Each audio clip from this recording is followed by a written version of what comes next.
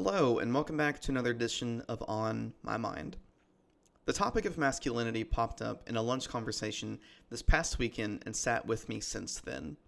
I went on to ponder what it means to be masculine in today's times, specifically for males, and when I say males, I mean boys and men. A lot of thoughts surfaced for me, much of which were toxic in nature. The idea of manliness, behaving as a man should or ought to, and even the roles ascribed to boys and men. So what does some of this toxicity look like? It's being the dominant leader, or the alpha male. It's being strong, tough, and durable. It's asserting yourself to get what you want by whatever means necessary, even if it's done in an aggressive manner. It's showing no sign or form of weakness because you'll be considered, and I'm using the G-rated version here, a wussy if you do. It's putting yourself on a pedestal and others beneath you.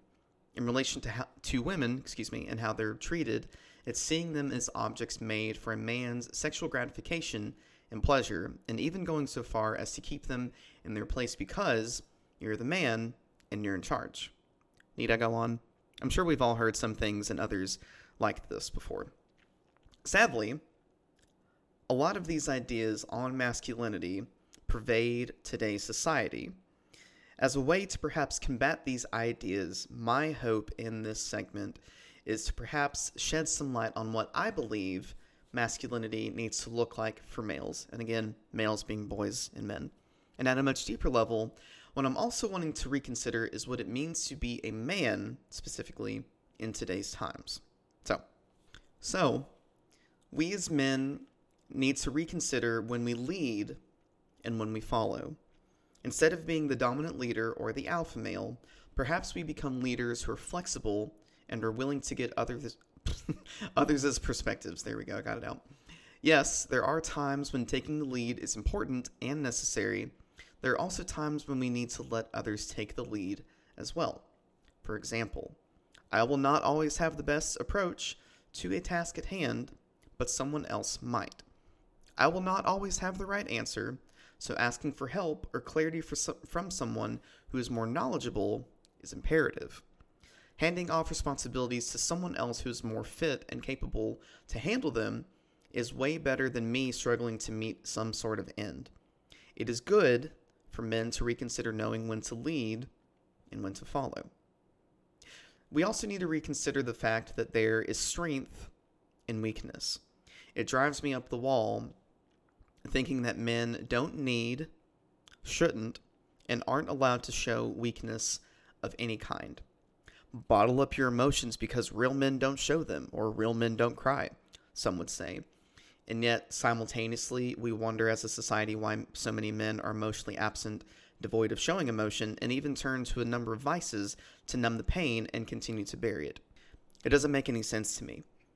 I would bet money that a number of emotions men bottle up come from their relationship with their father and whatever wounds are being bandaged up there. And to this last point, there is a lot more that I could and I want to say, but I will save that for another time. If I truly want to be strong as a man, then I have to acknowledge and sit with my weaknesses and even my shortcomings. There's no other way around it. How can I grow and mature both as a man and as a human being if I don't go through this process? How can I heal from the wounds inflicted upon me from individuals like my dad if I don't take that bandage off and take the time to adequately tend to it? In our acknowledgement of weakness, we can find strength. We also need to reconsider the ego. Having self-confidence and being comfortable in one's own skin is fantastic. I will not deny that. Good for you. On the other hand, though, seeing ourselves as the cream of the crop who's superior to others is not. To put ourselves above others or to think of ourselves as better than others inflates our ego to the nth degree. To this point, it makes me wonder, because I've wondered this in my own life, the level of insecurity that a man has. Now, maybe I'm assuming a lot here, I will admit. I still wonder, though. If I have to paint pictures in my mind that I'm better than everyone else around me, what does that say about me? Maybe I need to reconsider matters like when I need to put my own self in the backseat or on the back burner, or even go so far as to realize that I'm not as awesome as I'm making myself out to be, because I'm not, nor are any of the rest of us. Puts our ego in check. So regarding our relationships with women, or at least how we view them, we also need to reconsider how we treat them. To this point, let me examine what I said earlier about toxic masculinity in women, specifically viewing them as objects made for a man's sexual gratification and keeping them in their place. To the former, viewing women in this way is denigrating and misogynistic. It's saying and doing all the right things just to get into a woman's pants. Just going to be blunt here. It's looking at them for that one thing that a man is after. And it's basically saying to a woman, you are here for one purpose, and that's to please me. That is messed up. Now to the latter, keeping a woman in her place is also just as denigrating and misogynistic. Know your place, woman. I'm above you. I'm superior to you. How could you possibly hold a leadership role? You aren't emotionally fit for that. Wives, be subject to your husbands as you are to the Lord, and leaving things at that, all the while forgetting the commission husbands have in the following verses in that Ephesians 5 verse or passage, and so on and so forth.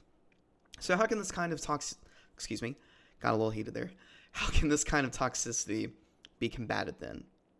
View women for who and whose they are.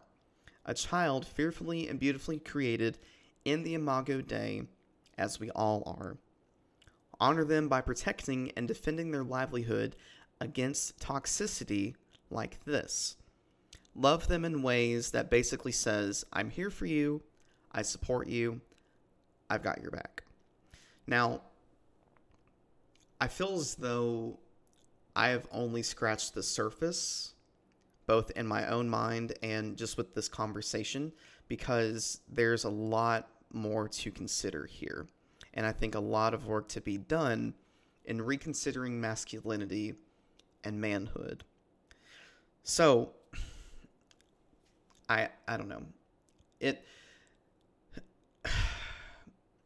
I think two things that we need to consider, or at least that I would encourage you to consider, are the two following questions. How will we detox the toxicity toward masculinity? And how will we adopt a masculinity, or at least an idea of masculinity, that supports, loves, and cherishes those around us in ways that reflects love of God, neighbor, and self?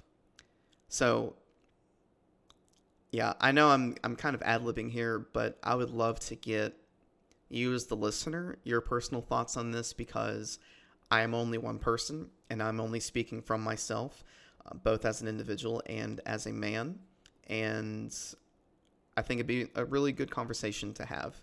And it'd be good for me to get your perspectives on things, because I like looking at matters from a different perspective, and especially things like this, because I don't have all the right answers, and there may be some things in here that you maybe vibe with, or maybe that you don't vibe with, but I would love for you to reach out to me, whether if that is in the form of a comment to this podcast, a review, an email, following me on social media and following up with me there. But let's have this conversation on masculinity. And in the meantime, I'm thankful that you took the time to listen to this segment of On My Mind and listen to me go on about masculinity and how problematic it is in today's society, or at least the toxicity, there we go, part of masculinity. I'm going to stop. I love you. Thanks for listening. Peace be with you, friend.